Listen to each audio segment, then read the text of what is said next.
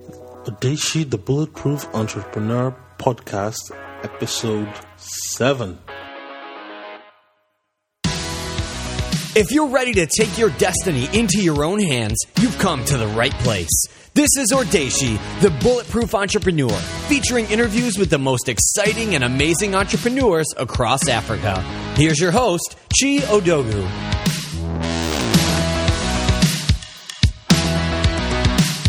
Hey guys, welcome back and thanks for tuning into the show. We've been on a wild roller coaster ride and this is episode 7. So don't forget to go to our website and sign up for the book giveaway. We're giving out 2 books. The Obstacle is the Way, The Timeless Art of Turning Trials into Triumph, and Choose Yourself by James Altucher. So those books are really, really great. We've received a lot of emails and comments about them. So if you want the opportunity to win, please leave your emails on our website. In addition, don't forget to leave a review on iTunes, SoundCloud, Stitcher, and YouTube. We're now one of the top 100 new podcasts on iTunes. That's right, one of the top 100 new and noteworthy podcasts on iTunes. So please help us stay on the top of the charts, and obviously we want to get to the number 1 spot. So do help us out by clicking on iTunes and entering your reviews and your comments. Thank you. And now a word from our sponsors before we get on with the rest of the show. Are you stuck in a dead-end job or looking to change careers? If that's the case, I've got great news for you at Njaka.com. Njaka.com is Africa's fastest growing job search engine and aggregator that helps job seekers in Africa find employment opportunities in the locations nearest to them. You can browse jobs by category and location in real time. No more applying to outdated job postings or convoluted application processes. Join the millions who've used Njaka.com to start their career journey and change their lives.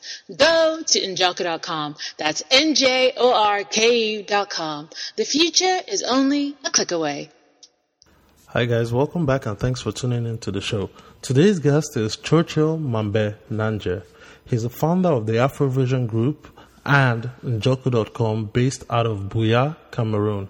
He's a self-taught programmer who at the age of 19 decided that he did not want to go to college but would rather get hands-on job training experience. After 2 years of working on his own and teaching, Churchill founded the Afrovision Group, and then subsequently, due to a problem he was facing in terms of recruiting for his company, decided to start Njoku.com. Today, Njoku.com helps millions of Africans find jobs in the locations nearest to them. Churchill, please tell us a little bit about yourself and your background. Yeah, I'm Churchill. I'm a young software developer, or maybe old. I will say old or young. I don't know. It depends. Software developer in Buea, Cameroon. I'm self-taught. I learned how to write software, web applications, mobile applications. In fact, develop any form of software from the cyber cafes that we have lurking around Moliko. Moliko is a small quarter in Buea. It's like a small area. It's a student area in Buea. Okay. And I have lived here for the past 10 years. And I started learning how to code 10 years ago, and I was visiting the cybers, helping the cyber attendants to do their job. I say, hey guy, please, let me just do your job so that I have access to your computer and the internet. You get paid at the end of the month. I don't care about that. I just want to have access to this computer and this internet. And they were always like, okay, this young man doesn't know what he's doing. He's just crazy here. Why would somebody want to work for me for no pay? But they didn't know I was trying to learn something. Visit online forums like Kirupa forums, actionscript.org forums, and learn how to write arrays, how to write loops, what are variables, what are collections, and all those things. I decided to keep learning because I saw that other people had done it in the West and they had changed their communities with the skills they learned just with the computers and computer programming. And I realized since we have internet in Africa, I can use the internet to level the playing field, and it wouldn't matter if I'm in Buea or in San Francisco. If I write this code, the world can get to use it, or my people can get to use it, and it can be something worthwhile. So that's how I got that. That's a little much about me and my career. Was it very easy to acquire the skills and the knowledge from these forums? Well, I will say with the help of Google, you can find anything. Okay. If you know the tricks of Google, you know how Google works, you can do just about anything.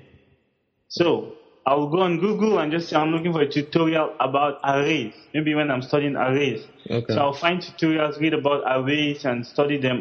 It's maybe sorting arrays, maybe looping through arrays. Or maybe how to build a simple contact form. I'll go online, learn how to do it, how to install PHP, MySQL, LAMP, and all those. So I was just looking for tutorials by tutorials. It was self-paced, and I guided myself through it, and it took a lot of discipline. I get up from bed, I freshen up, I go to the cyber like I have a job. I sit there the whole day till evening, then I go back home just so I could get to study. So I won't say there was some particular e-learning platform I was using because they weren't really available by that time. But I did almost the same thing, but I guided myself. Like I'll get books, I look at the topics in the books, I follow it systematically. I was fortunate that I did sciences in high school, so I followed it systematically. And I will study day by day and assess myself and try to do things. Till 2 years later, I was comfortable writing software. And I started teaching in a local institution here. And a couple of years later, I left the institution to start my own business. And that's the journey so far. Oh, okay. So let's talk about the first business you started, which is Afrovision. Tell us a little bit about that. Afrovision Group is a business that I started when I was teaching at the Churchill Institute of Technology. I was teaching computer repairs. I was taking computer repairs classes, like training people in computer repairs and maintenance. And alongside, I was training people in building web applications with PHP and MySQL. So a couple of people around the institution saw that I had skills in building websites, and most of them needed my services. So they started contacting me to build small software, small websites. Then I realized, okay, I can actually quit this job and focus on starting a small company that can be rendering this service around Cameroon and Africa, even to the West, like outsourcing. And that's how I started Afrovision Group Limited in 2006. Oh, okay. And you started the company in 2006. How did you get your first clients? Well, before I even started the company, I already had my clients. Like I said, I was teaching at the local institution, and the students voted me twice as the best teacher there. And a lot of people around got to see this 19-year-old young man teaching in an institution, and all the students love him. So these are students who their parents are computer inclined. They have sent them to a computing institution. So the students will tell their parents, hey, we have this young guy who is doing amazing things, and he learned everything on his own. He's teaching us. So they'll be like, we need a website for our company. Can you call him to do it for us? Then I'll go and do it for them and things like that. So it was mostly referrals. Okay. Before I started the company, I already had a small client base of maybe 5 to 10 clients. Okay, so you had a small client base. And then you started scaling up. You started the company, did you start doing some outsourcing business where you were getting clients from overseas?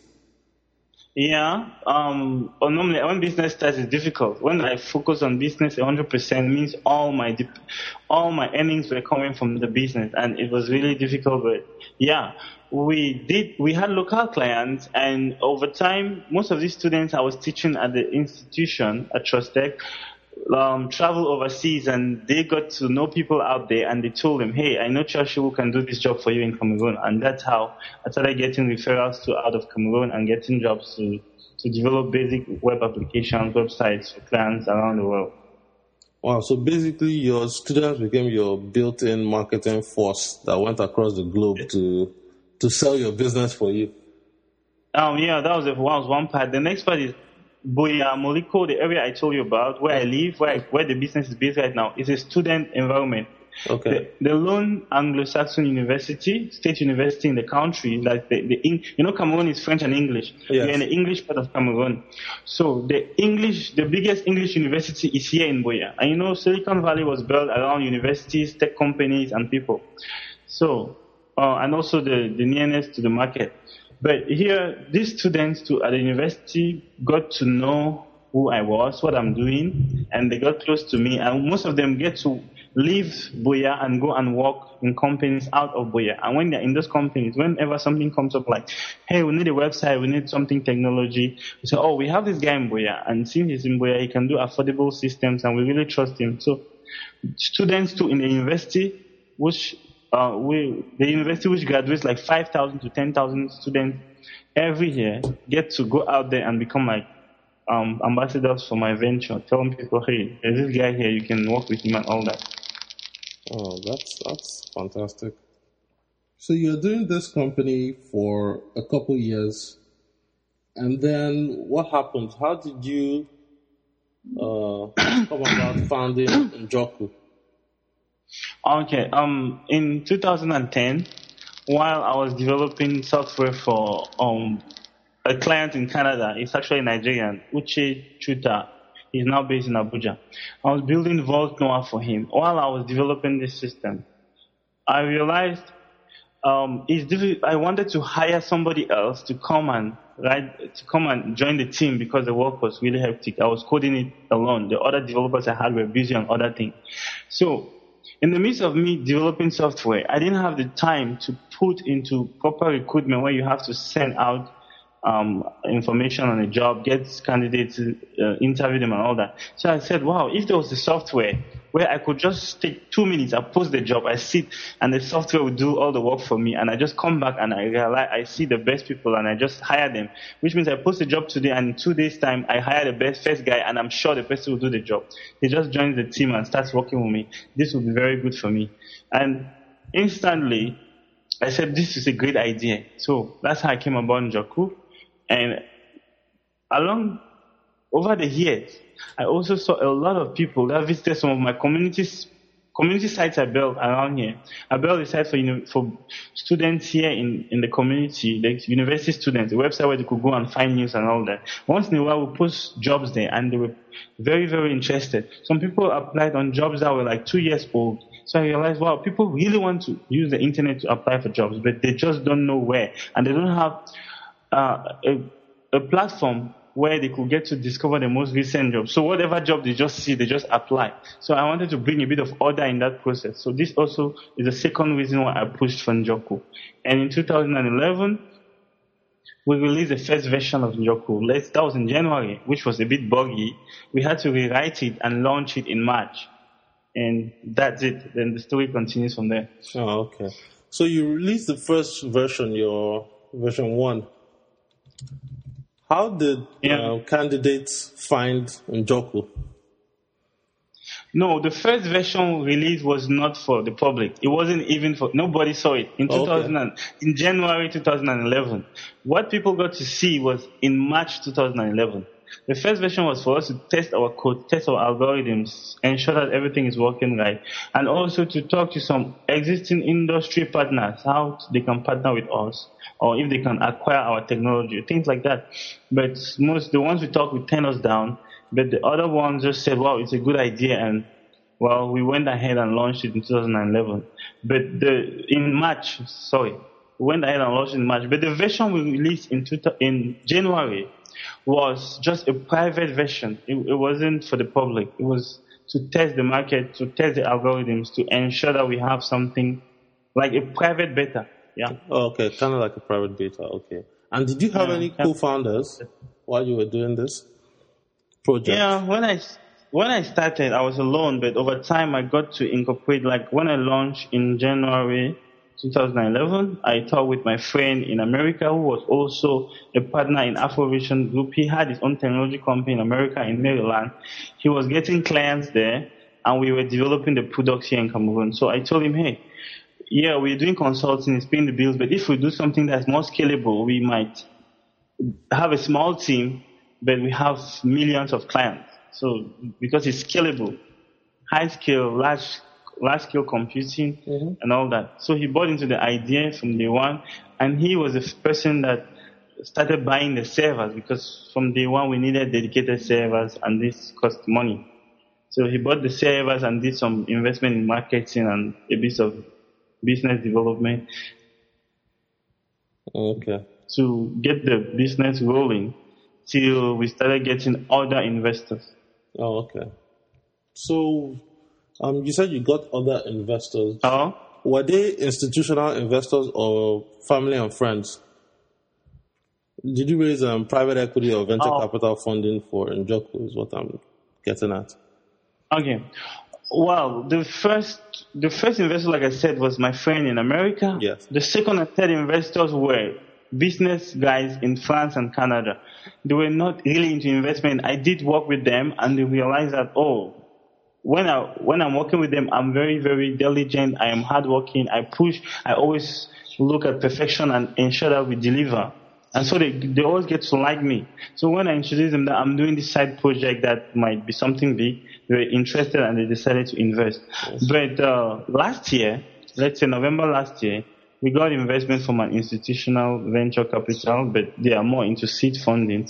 They are also in Canada. And they are a team of guys that have started successful internet companies that have making millions of dollars annually, and they are trying to look at investing in young startups in Africa. So they're Hadnam Tema Inc., they're hadnamtema.com. So they invested in, that's our first institutional investor who came in last year. And we're looking right now at the follow-up ground to keep developing the technology and growing and helping Africans find jobs and helping other people in the world to find jobs in Africa. Oh, okay. And how did this investment come about? Did you pitch or did they come across your platform through media, some other type of outreach? Well, this institutional investor, I went to, there's a platform called VCforAfrica.biz. I don't know if you know the platform. Okay, VC for Africa, yes, I've heard of it. VCforAfrica.biz, yeah. VC for Africa was built by ex-employees of mine, some young guys here in Boya. They work with a friend and close collaborator, Bill Zimmerman, who is like a co-founder of VCforAfrica.biz. So the guys behind VCforAfrica.biz, I've worked with them before. In 2008, we built a platform sponsored by the U.S. Embassy, Village Diary. So now, when they release new products on VC for Africa, they always like to talk to people they already know to test the platform. So they released a mentorship platform on VC for Africa early last year. So they pitched it to me and all the other young startups here in Boya that you guys can try this out, tell us about Box and all that. So I went there and posted that I'm looking for business development mentors. So they've launched a mentorship marketplace, where a free mentorship marketplace. You have a startup in Africa. You go there, you post the kind of mentorship you're looking for. Mentors around the world that are interested in Africa will come and see your pitch and they'll propose that they want to mentor you. You accept them and they start mentoring you. So I went there, I just said, okay, let me post this because it was a need. Business development, marketing, sales. How do we get to do all that? Because I'm from a technical background. And I forgot about it. There was even a bug in the software at the time. So I had two mentors from Europe and from Canada who proposed to mentor me. But for like 2 weeks, I had not seen that they had proposed to mentor me because the software had a little glitch that did not deliver email notification to notify me that I had interested mentors. So one of the people, the team members, like the operations team of VC for Africa, sent me a mail questioning why I haven't responded to the mentors, that it's kind of rude. I should go there, either accept or reject. Well, I went there and I saw interesting guys. I accepted. One of them was a partner at Hadnam Tema Inc. in Canada. So we talked. We connected and he got on Skype. We talked for a couple of months and he realized that the venture was a nice one. That's how they got to invest. Oh, okay. Yeah. That's good. So you got this investment and you built up the platform. So what was the reception like for the candidates using the platform? Yeah, a lot of people are very happy. They send us congratulatory emails every day. They contact us on Facebook every day, thanking us, trying to also give us ideas on how to make it better. But generally, we have thousands upon thousands of users daily, and they're very, very comfortable, and they like our service. And when the service fails to work, because from time to time it fails to work, they always come crying like, why is it not happening? Why is this not happening? Please, you guys to ensure that it works, because we really depend on this service. And I get a lot of people that know me call me and say, hey, my friend just saw this job on your platform. And I was telling her that I know you, and she was saying it's a lie and things like that. I said, come on. So, yeah, people like service and all that. Okay. And how did you convince companies to post jobs on your platform? Well, actually, right now, we don't yet offer the service for companies to post jobs on our platform. Okay. But we have the service of an employers platform where companies register, and we are going to have an endless array of recruitment solutions that are highly geared for the African market. We are doing a lot of market research right now. We are doing a lot of development right now for products and services. But for now, we offer them free access to our CV database. But before they can access our CV database and contact any person there, we have to verify that they are legitimate. So we review and approve every account.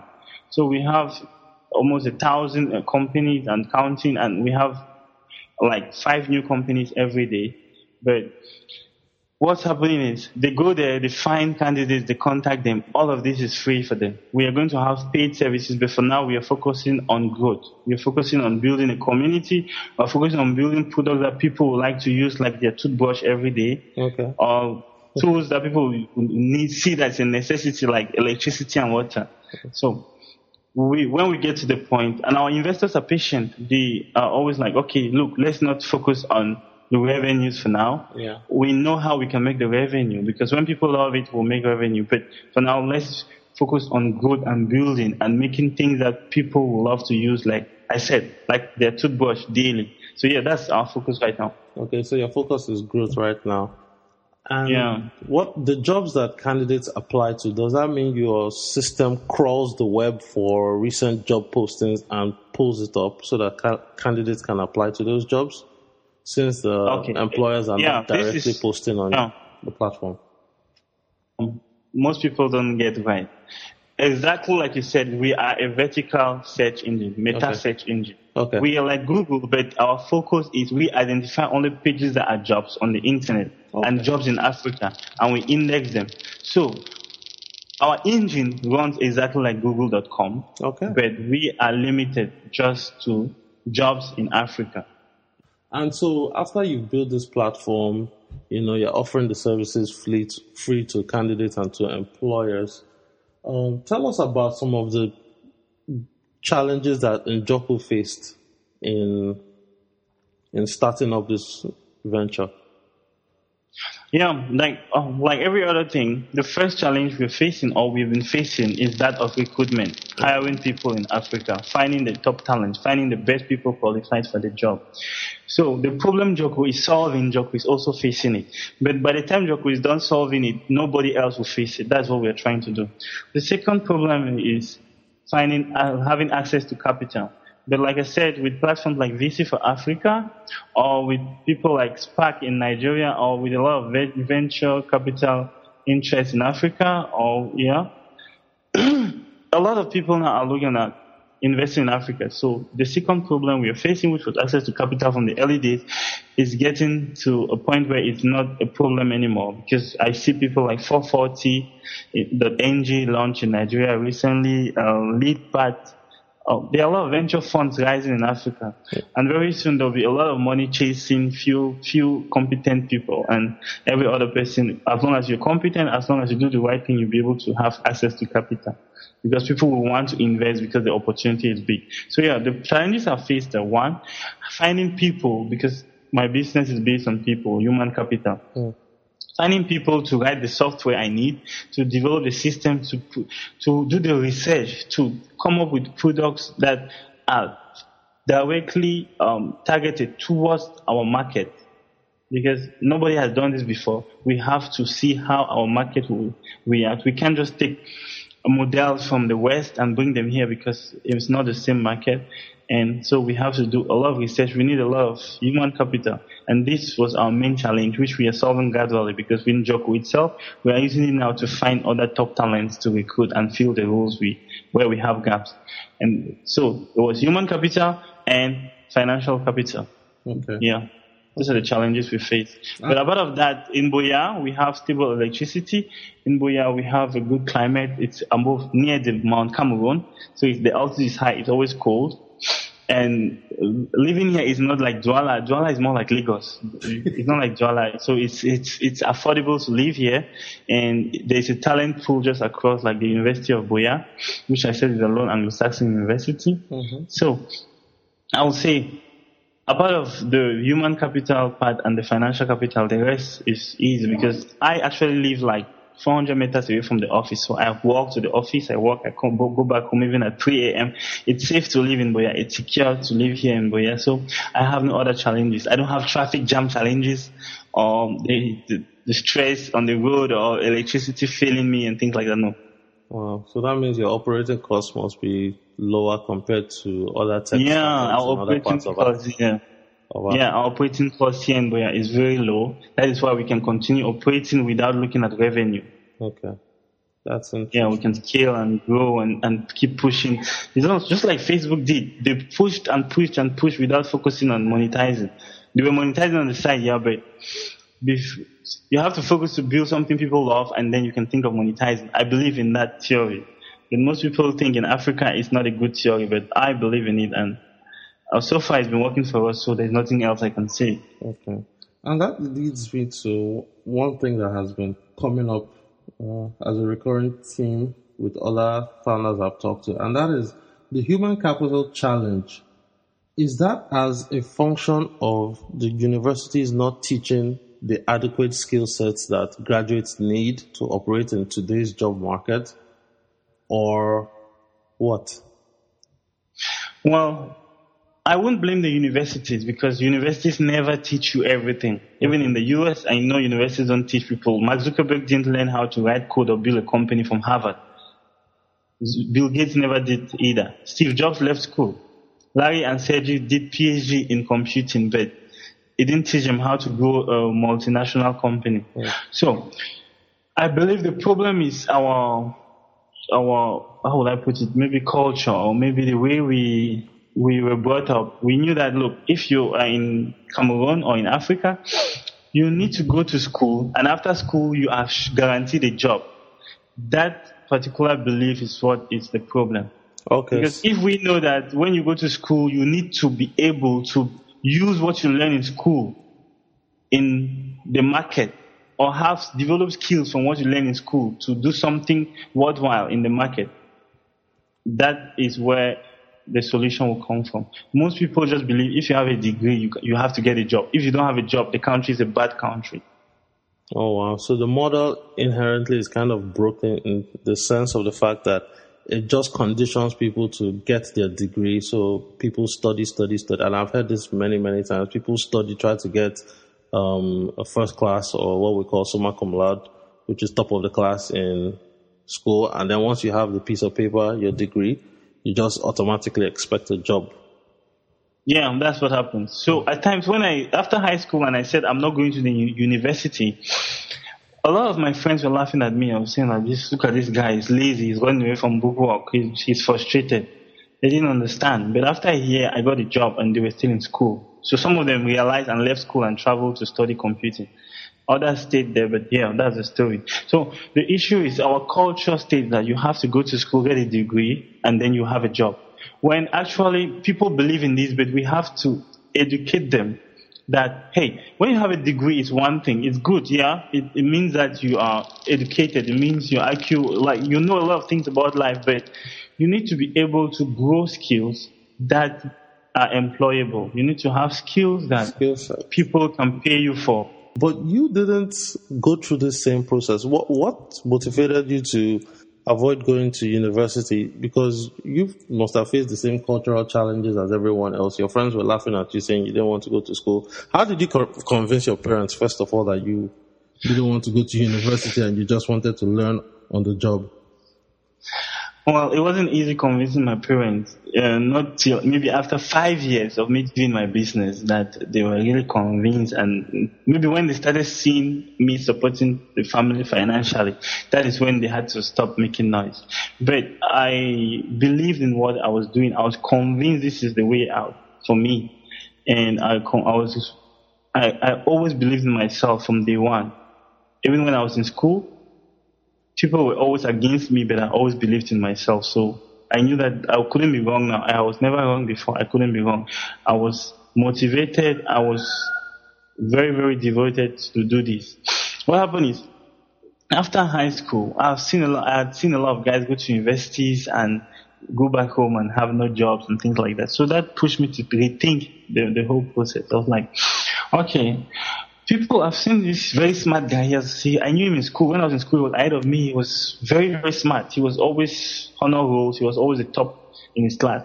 But he went to school and came back and he was still in school and was just struggling. But I expected that in this our society, somebody like that was supposed to be very, very well to do. So I realized there was a problem. I decided to leave high school and spend 1 year at home to think and learn something practical and think about what I'll be doing after that 1 year. And when I have something practical, even if I decide to go to school after the year, I'll have something that I'll be doing to make money to sustain me while I was going to school, so that I won't have to call my mom if I need shoes or if I have to shave my hair and things like that. But little did I know that during this 1 year, I will get introduced to so many things that will just make me stop thinking about school at all. Then I got introduced to things like Google, things like Yahoo, things like Microsoft, Apple. Then Facebook was not really that popular in Africa. I didn't know anything about Facebook till 2007. But yeah, so when I got their stories, I said, oh, okay, it means I'm already on the track. I won't go to school anymore. and after 1 year, the institution I was teaching offered to employ me, and I took the job, knowing that I'll be studying. This one, my family was in support. I'll be studying while teaching. And when I decided to quit that too to start my business, my family went back to the whole story. Oh, you're getting crazy. What's happening with you? You're supposed to be a doctor. Why are you just doing all this madness? Look, we need to call a pastor to come and pray on your head and things like that. That the demon has entered you. Things I don't understand. Yeah. So yeah, that's the whole. That's what helped me. It was that 1 year of when I took a sabbatical from school, just to understand, to learn something practical that could sustain me while I go to school. Then I got rather introduced to many things that just said, wow, the part is not school. This is what I will have to do. So yeah, I was lucky to take that 1 year off. And I didn't know, it was just by chance. By chance, okay. Yeah, and I discovered things along the way. And that is what is being kind of promoted now, because I don't know if you've heard of Peter Thiel. He was one of the co-founders of PayPal. He's actually paying people not to go to school, but instead to start their own company. $100,000 venture where he gives a young guy to job out and okay. There's another thing. Entrepreneurship cannot be institutionalized. I always tell people that the fact that it works for Mark Zuckerberg doesn't mean if you do it for everybody, it's going to work. Mm-hmm. It's supposed to be a devotion from within the person, and what works for A will not always work for B. So you can't say because it worked for A, it will work for B, C, and D. B have to carve their own part. C have to carve their own part. D. Some people need to go to the universities so that they can get a job. Some don't need to go there so that they can start their own company. It's a whole supply. It's like a supply chain system where there is demand and supply of. In fact, it's supposed to be a dynamic equilibrium. Some people don't go to school, start companies. Others go to school to support those that started companies that did not go to school so that they can have successful economies and successful industries. Yeah. I can hire people that didn't go to school because they have skills. But the business is run by people that went to school. I didn't go to school, but the people that really do the job also went to school. But if I went to school, I wouldn't have the time to start early so that when they leave school, they join me. But if they didn't go to school, I wouldn't have people to call and join me to grow the business, you see. So I wouldn't be against school. Yes. Because I'm pro skills. I'm pro people getting skills. Always ensure you get education and get your skills. So anyway you get your skills, as long as you're getting your skills, that's the main thing. Okay, that's interesting. Because your skills will save you wherever. If I am dropped in Palo Alto right now, or in San Francisco, or in Australia, or maybe in Hong Kong, or in South Korea, wherever, even if I go with just my t-shirt and jeans and sneakers, as I get there within maybe 3 days, I will start writing codes for somebody and making money because I have the skills. That's a very interesting perspective, Churchill. But let's take a minute to thank our sponsors and then let's get on with the rest of the interview. Are you stuck in a dead-end job or looking to change careers? If that's the case, I've got great news for you at Njoka.com. Njoka.com is Africa's fastest growing job search engine and aggregator that helps job seekers in Africa find employment opportunities in the locations nearest to them. You can browse jobs by category and location in real time. No more applying to outdated job postings or convoluted application processes. Join the millions who've used Njoka.com to start their career journey and change their lives. Go to Njoka.com. That's NJORKU.com. The future is only a click away. Now close your eyes and repeat after me. There's no place like home. There's no place like home. There's no place like home. But guess what, guys? You can still find a home away from home if you go to JoeVega.com. JoeVega.com is a leading hotel booking platform with over 5,000 hotels across Nigeria. So, whether you're visiting friends or attending a special event, you can be rest assured knowing that you'll find a nice place to get a good night's rest. Go to JoeVega.com. That's JoVago.com for more details. That brings me to one other interesting thing I heard about you, and which is when you started your company, it seemed that you were calling everyone, even your staff, co-founders and partners, they all had a kind of stake. From what I heard, I don't know if this is factual, but the tech community, especially the larger tech community that I've been in touch with, they were all like deriding you, saying, "Oh, in Njoka, everybody's a co-founder, this and that." Is that actually a factual statement? And why did you decide to do that, if it is? Yeah, when I started, right, the best way to make somebody work when you don't really have the kind of money, the kind of, is it opportunity cost? Yeah, it's opportunity cost, scale of preference. You don't have the kind of money that the other companies could pay them from day one. The best thing you can do is make them be part of the business. When Zuckerberg started, everybody that was working with him was a co-founder. Everybody. I don't think there were like 5 or 6 people. All of them had equity. Even if you have 0.1% equity, you are a co-founder. Mm-hmm. So that's what I saw in it, and I pushed it forward. It doesn't affect the business in any way. What's important is users, not if everybody is a co-founder or not what everybody in the tech ecosystem is talking about. Mm. The only thing that's important is what the job seeker and the recruiters think, because they're the ones keeping us here. Yeah. If they say something negative, I react. If they say something positive, I react. If the community is saying something negative, positive, if it will affect them using my services, then I'll react. But this is about company structure and the organigram. It's nothing to do with the product or the service. If this is the way we took to get the product ready for the market, then bingo, it has worked for us. Yeah. I don't see a problem with that. So yeah, that's actually factual. From the beginning, we did that. But right now, we have had financial backing, so we are not doing that anymore because we can't go on like that. Else we'll dilute the whole company and nobody owns anything. Yeah, I see. Talk to us about the state of competition in your industry. I know there are a few other large job search portals like Jobberman out of Nigeria, maybe one more or two more. What's your competition like? Hello? Well, yeah, I'm here. Our competitors are not yet in Africa. That's what I was saying. Okay. Explain. Could you explain further? Yeah. In as much as Jobberman, OPE, Dej want to think they are competing with Job, right? They are really not competing with us because we are machines. We aggregate. We can be a one-person team, and we serve our clients.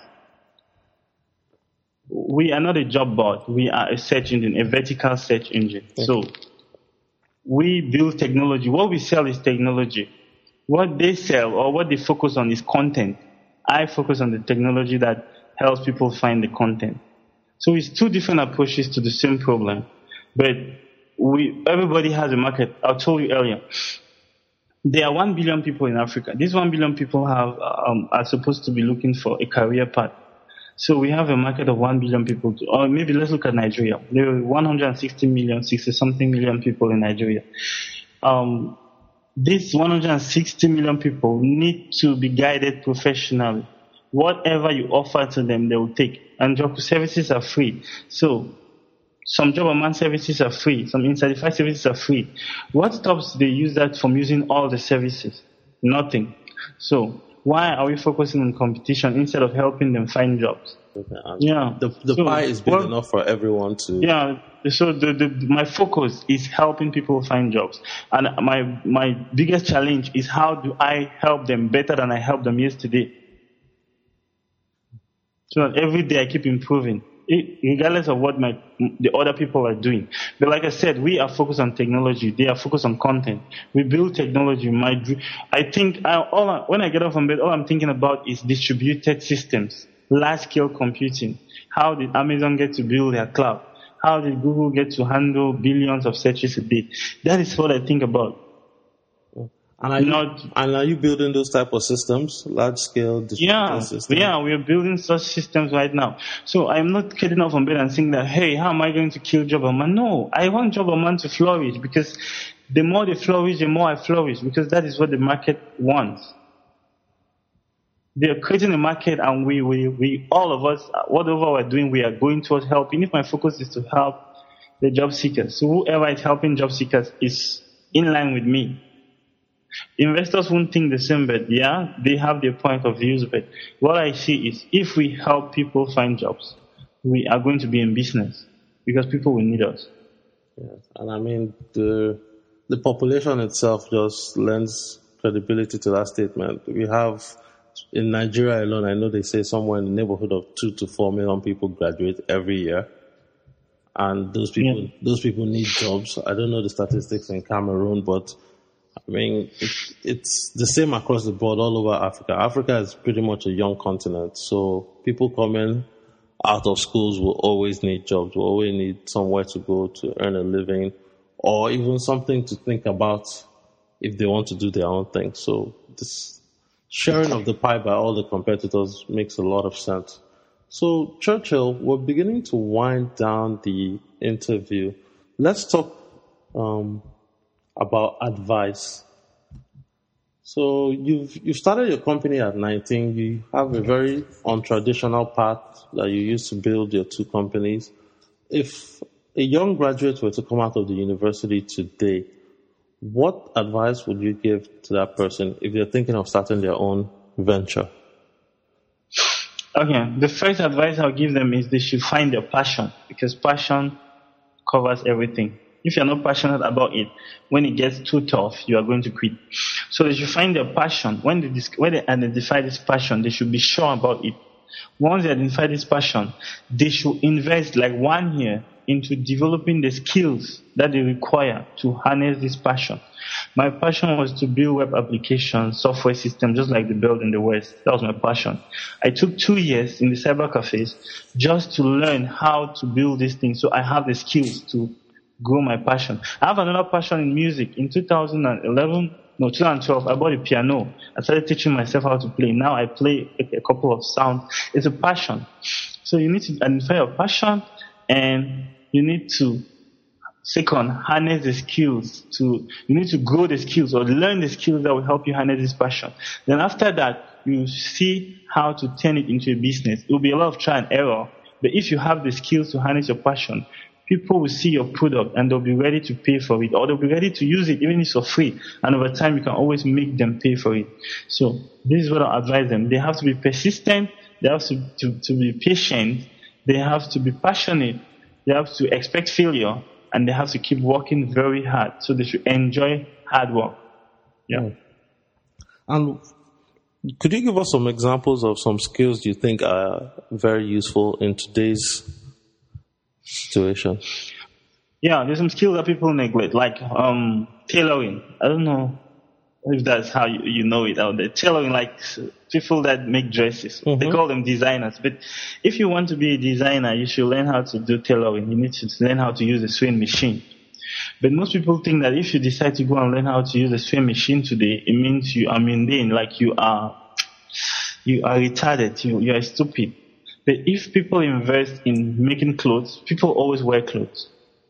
Other skills like carpentry, we have companies like IKEA selling woodwork, selling chairs, tables, and things that people buy worldwide for a lot of money. But we have wood in Africa, and we have people that have no jobs. What if they go and do carpentry and start their own workshops and then modernize it using technology? Like you have a website, you make your products and you market there, or you do normal marketing and you have accountants, sales people and all that. You supply Africa with things they need at affordable rates and people will buy. So those are the kind of skills that people are not looking at, that are very, very simple to identify, but people are not looking at them. Okay, so not just high-touch technical programming skills, but also hard skills in terms of being able to design, make, and manufacture things with your hands based off the resources that are already readily available in the environment. Yeah, or maybe even something like going into agriculture, farming. When you talk of farming in Africa, people think farming is going to farm and working with cutlass and things like that.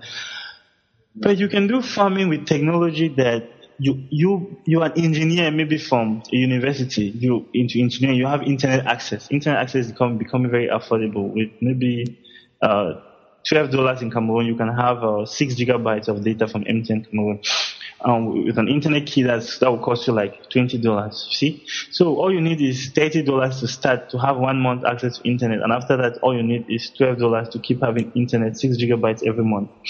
So you can start a farm, go online, research how these things are done, do a venture like every other venture. It mustn't be technology, but you can use technology to enhance your venture. Talk to partners. They supply you machines that, like tractors and things like that, that will help you do farming. And in Cameroon, like my country, I don't know about other countries. In Cameroon, you don't pay taxes, or if you pay any tax, you maybe pay a business license and your yearly earnings, like your income tax, but you don't pay like the VAT and all that when you're doing farming. So people can get into farming, which is considered something very, very, something for the poor, and change it to become millionaires. And people won't believe how it happened, but it's there, the resources are there, the market is there. People want to buy food every day. The world is looking for food, so we have fertile lands here, we can grow them. Yeah. It's all about the concept. Having a skill, having a passion, going to it, using technology and the internet to learn more about it, implementing it, and non-stop learning and non-stop development, whatever you're doing, even in software, even in farming, even in carpentry, even in tailoring. You just have to keep learning how to better yourself every day so it doesn't become monotonous, and how to scale, because the whole world now is looking at scale. How do you scale your operations?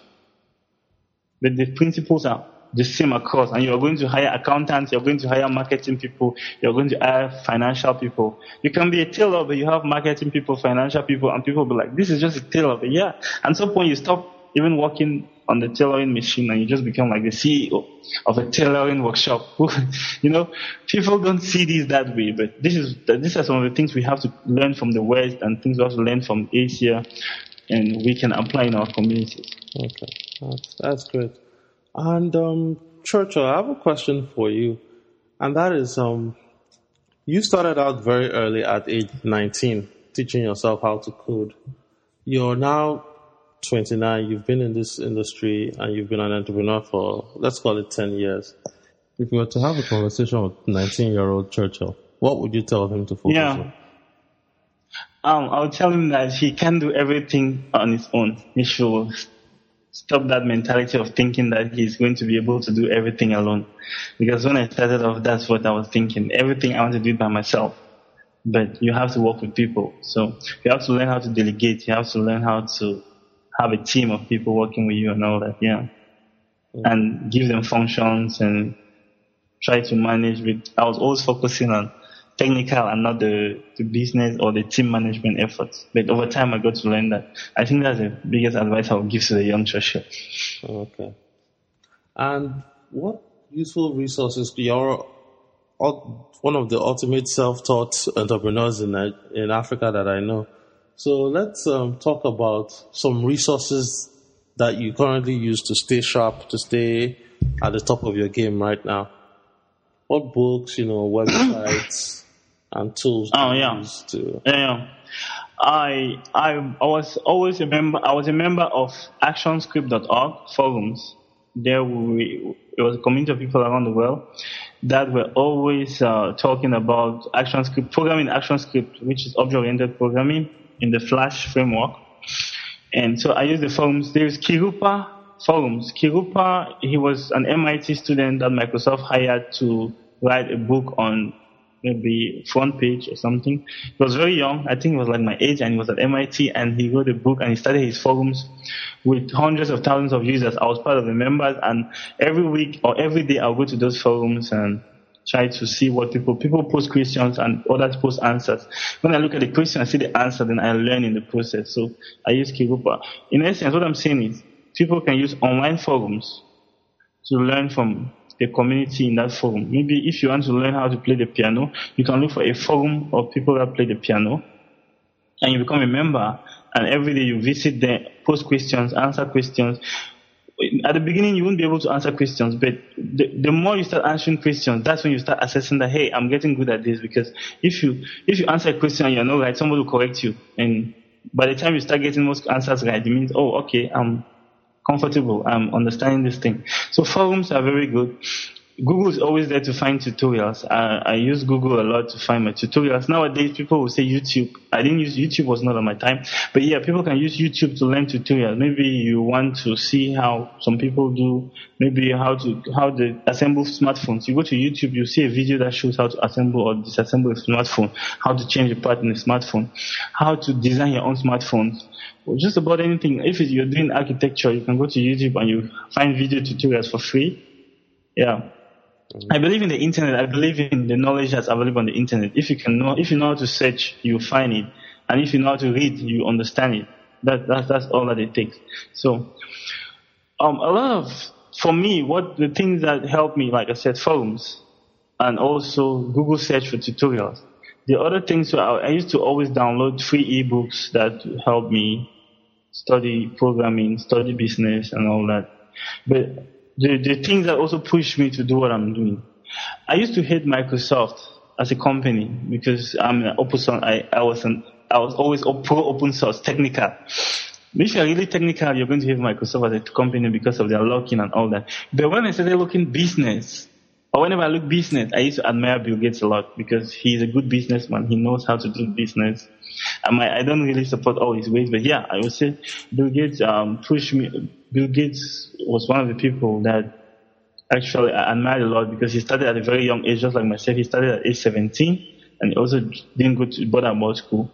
Larry Page and Sergey Brin of Google, I really like their philosophies, like competing with yourself, the Jewish philosophy that they're pushing. Fast is better than slow. Don't be evil and things like that. So Larry Page, Sergey Brin, people that really help mold me, because every day I was on Google News. I created Google News alerts on Google from 2006, and every day I've been reading about what they're doing, and always trying to understand why they're taking this step, even if they don't talk about it. I try to understand in my own way. Oh, why did they buy Android? They bought in 2005. I was like, why did they buy Android? Then when it came out, I was like, oh, okay, this was the reason why they bought Android and all that. So those things help me a lot. And of course, I'm a Windows user. People say Mac. I use Microsoft Windows for work. Yeah, I'm a Windows user. Don't say that too loud. We're recording this interview on your Mac. I don't want it to shut down.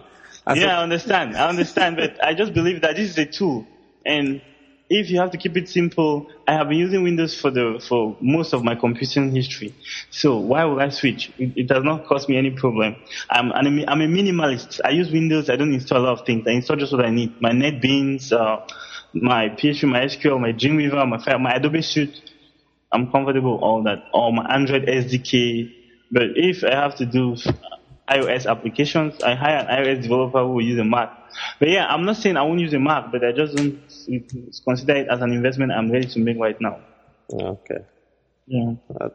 So that sums up the useful resources. Mostly Google, online forums, YouTube, for tutorials and books. But now I will advise people to go to places like, to be software developers, you have to go to places like Code Academy, or Udemy, or all the other Audacity and all the free platforms where you can get tutorials from MIT, tutorials from Stanford.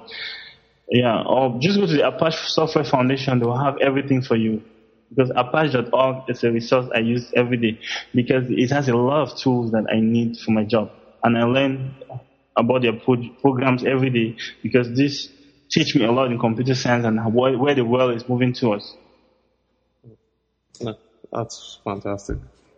So, Churchill, we've reached the end of the show. I just wanted to say thank you for coming on board and sharing your story. We really, really learned a lot about you, about doing business in Africa, about technology, entrepreneurship. Now, before we go, I always try and ask one final question, and that is there any piece of advice at all that you think the listeners of this show that are thinking they want to start a venture in Africa, maybe they are Europeans, Americans, Asians, Latin Americans, or anyone else for that matter, if they're thinking of, Africa looks like an interesting place for the next 5-10 years, I'm thinking of maybe uprooting myself from where I am to come into Africa and set up something and give this entrepreneurship ride a go. What's the one piece of advice that you would give somebody that's trying to start something new? I'll say they should unlearn everything they know and come and start fresh in Africa. Okay. So they should come to Africa with the notion that they have to come and learn a lot of it, unlearn whatever they know and learn the same things in new ways and understand that in Africa, it's a different ballgame. It's like nothing they've ever seen before. But if you can make it in Africa, you can make it anywhere in the world because Africa is like the bottom of the hustle. So thanks a lot for coming on the show, Churchill. I really appreciate you spending the time with us to tell us your story and to tell us about your company. And obviously, we look forward to hearing from you in the near future. We'll talk about Njoku, how it's developing and growing. When you're making revenues, we want you to come back here and just, continue to inspire our listeners out there. Yeah, of course. Sure. I won't mind. I'm happy for you. I'm happy to have this opportunity, and I want to thank you a lot for this because, we can do everything we do down here. We can write the best software, but if nobody knows about it, it's worthless. The value is next to zero. So things like this is what helps us to keep doing it and adding value to whatever we're doing. And it inspires us and pushes the whole team and all the ecosystem down here to keep working hard and keep going forward. It's somehow the media and the exposure helps motivate us further because at times it really gets tough. And that was Churchill Mambe Nanje, a very enterprising young man out of Cameroon who, through sheer grit, determination, and the will to succeed, created his own company by using free tools available to him and also bartering his services in exchange for computer time so he could learn on the job and then develop the skill sets required to start 2 major successful software companies. I guess my advice is this. If he can do it with limited tools in Africa 10 years ago before all the resources are available to us today, what's your problem? Really, what's your problem? Go make something happen. Get bulletproof. Don't forget to go back to the website at ODESHI.com. That's ODESHI.com. Or iTunes, SoundCloud, Stitcher, YouTube, and the BlackBerry podcast directory. Leave your comments, your questions for me, for Churchill, and we'll do our best to respond as quickly as possible. Your comments and your entries are your comments are your entries, I should say, for the giveaway. I'm giving away a handful of books, just a few copies, not many, of the Obstacle is the Way, The Timeless Art of Turning Trials into Triumph by Ryan Holiday, and Choose Yourself by James Altucher. All right, till next time, guys. Cheers and get bulletproof. ODESHI out. Don't let another minute go by without taking action to change your life. Visit ODESHI.com right now for more incredible resources, and we'll see you next time on ODESHI, the Bulletproof Entrepreneur.